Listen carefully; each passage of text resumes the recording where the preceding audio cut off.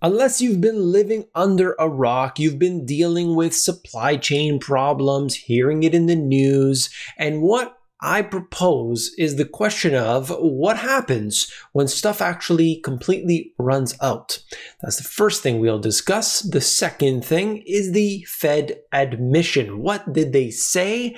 I will bring that to you. And the third is the China-US tango. This dance has been going for a while, but here right now, there's an issue that really highlights what has happened with US dollar denominated debt. All of that and more. Let's go. So take a look at this. We are talking about perhaps the most important commodity in the world, oil. US oil hub emptying to levels last seen when crude cost $100 a barrel. Traders say that Cushing stockpiles might fall to critical levels within weeks. The last time that happened was in 2014.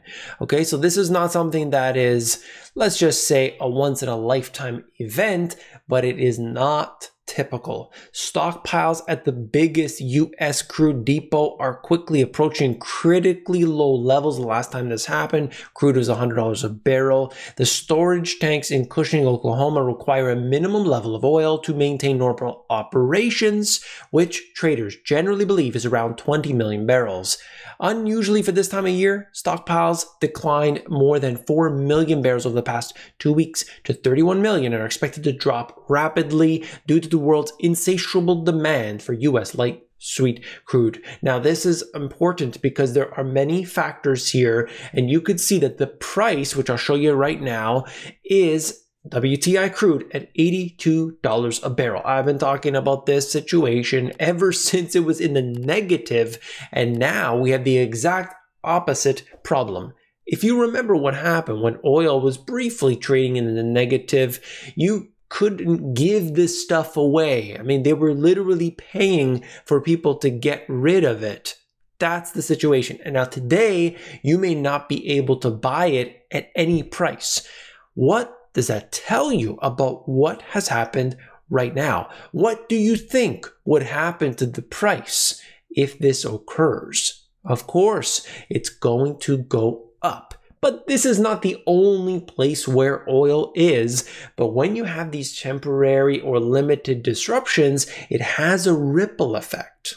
Crude oil could justifiably trade to the next level higher on the storage drought at Cushing alone. Forget about fuel switching, whether OPEC Plus adds additional barrels or dollar weakness. If Cushing continues to slide, it could get ugly quickly. Now, this is so big, so important, and I wanted to just stress it for a moment. Over the coming weeks, stockpiles are likely to fall further to the operational low, traders at some of the biggest oil merchants in the world said, prompting the market to turn even more bullish. And while the price had come down here, we've seen where it's gone. There's always going to be fluctuations because of how much this is really speculated on. Take a look. What happens if the world's key metal exchange has no metal? LME imposed emergency rules to avoid delivery failures. This is so important. And they're talking about this company here, if I pronounce it, Trafigura, explains its role in draining LME copper stocks. Look at it. What happens when the London Metal Exchange runs out of metal? That's the question the exchange is urgently trying to address for its flagship copper contract, which sets the global price for one of the world's most important commodities. So you've got these futures exchanges where a lot of times they never take the physical delivery. But what happens when they do? Many have asked, what about silver? What about gold? If they started to ask for the physical delivery, do you think they could stay in operation? Let's look at this. The problem stems from LME's physical nature. Anyone holding a contract to expiry becomes the owner of a package of metal in an LME warehouse. On the other hand, anyone who has sold one must deliver the metal when the contract expires.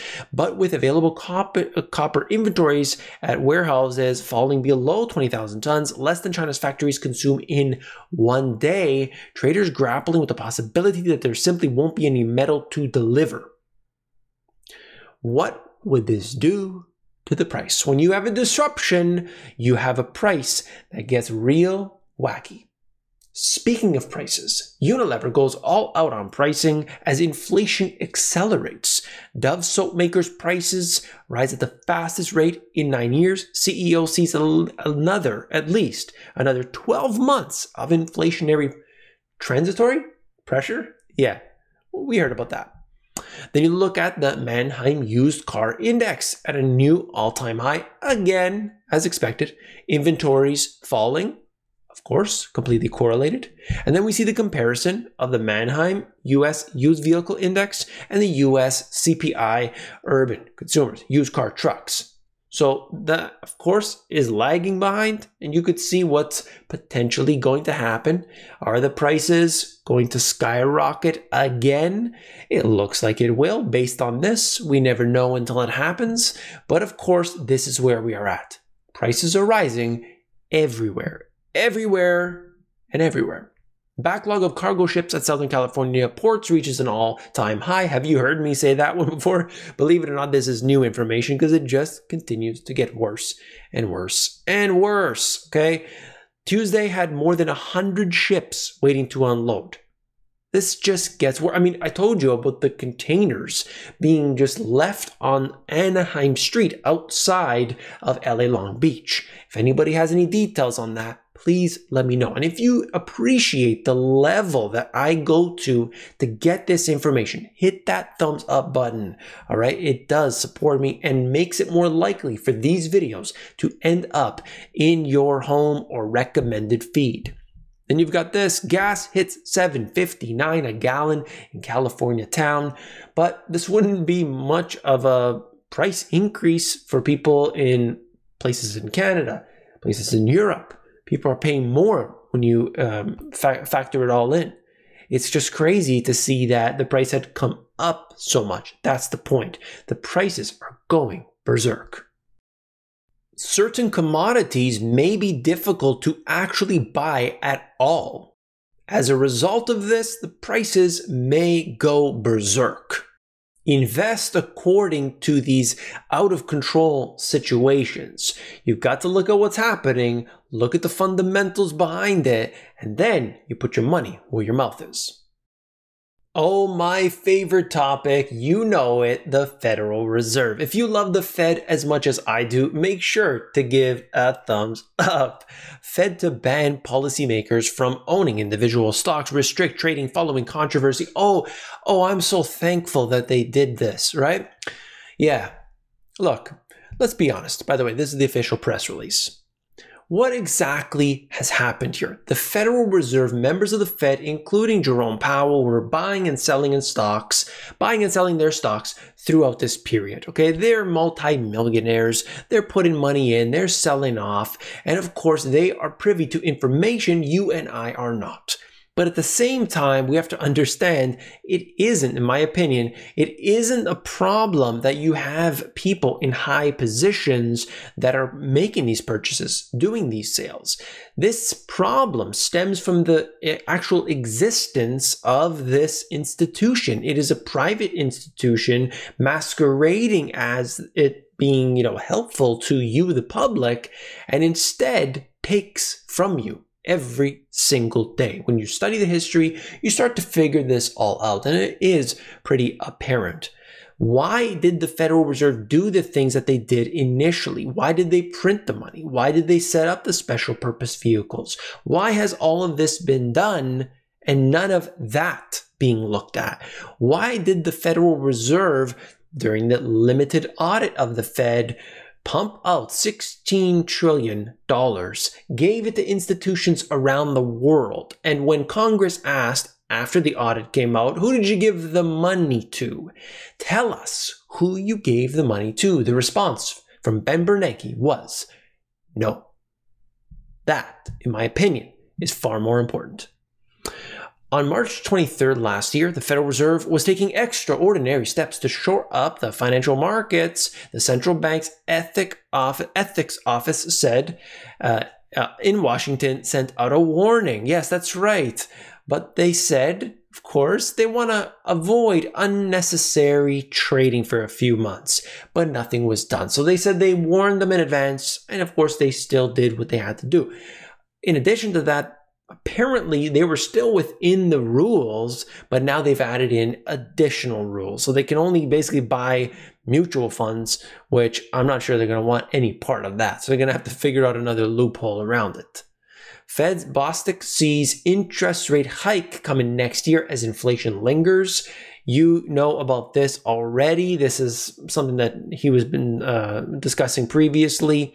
And then we had this. Federal Reserve Governor Randall Quarles said that he favors an initial move to slow monetary stimulus next month and is concerned by a broadening of inflationary pressures that could require a policy response. So I watched a bunch of this, or listened, I should say, to a bunch of this interview. I do it so you don't have to. So if you appreciate that, you got to support me, all right?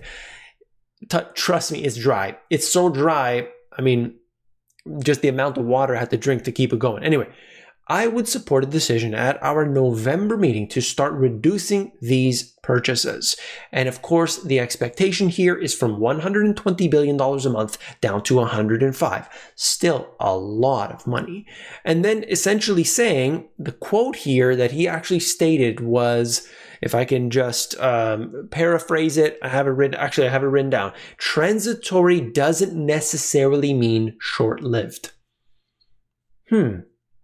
Is that so? Because they kind of changed the definition from last year. Anyway, but they can do that because of their positions. They could say whatever they want and everything is all good. Quarles said that he agreed that the current high inflation is transitory, sure, and that the central bank is not behind the curve with its monetary policy, and basically saying, look, things are getting wacky, supply chain this, supply chain that, inflation is a bit high, but don't worry because you're just going to pay it and that's all good. Whatever. A lot of questions I had after this interview because it just doesn't add up, and they call it Fed speak for a reason. This right here is talking about what's going on with China. That's right. Let me cover it real quick, okay? Jefferies analysts pointed out on a note on Monday that many Chinese companies, especially property developers, have raised large amounts of US dollar denominated debt. That's going to become more difficult to repay when the US dollar climbs. So if they start to tighten, if the US starts to tighten, this is going to create a problem for other countries, China being one of them. So if the dollar climbs or US yields start to rise on the back of the Federal Reserve's planned reduction in asset purchases. The Fed released meeting minutes last Wednesday that they showed they were going to, meeting minutes last week that they were going to, increase and then tightening and so on. Persistent inflationary pressures limits the potential scope of monetary policy easing. So what does China have to do as a result? Can they do the easing? They're in this serious catch-22 situation right now. You've got the real estate sector that's taken an absolute beating. They were trying to tighten things up a little bit, trying to secure it, but that seems like it might be a very difficult task here and now. Evergrande sends funds for its $83.5 million bond interest payments. Evergrande has remitted the funds for a key interest payment that was due ahead of the 30-day grace period that ends tomorrow. And this right here was, as it says right here, this is an offshore bond. This was being watched. Everybody had eyes on it. And it looks like they were able to pay up. Might have been a help from a little friend. So we'll see. And then I want to end with this. If you stayed to the end, just check this out. Silicon Valley entrepreneur Sam Altman wants to scan your eyes in exchange for free cryptocurrency. How does that sound? Would you scan your eye to get some free crypto? Well, apparently already amassed over 100,000 users globally to it. Would you? Let me know in the comments section below. If you want to support the channel, it's pretty easy. Hit that thumbs up. If you want these to be in your home, your feed, all of that, you've got to subscribe to the channel. Make sure you click that little bell. And when you click the bell, you got to hit that notify me every time. I only bring out the latest and greatest information. So you definitely want to do that. And if you haven't seen this video yet, you've got to take a look. There's so much detail, so much information. Click it. I'll see you there.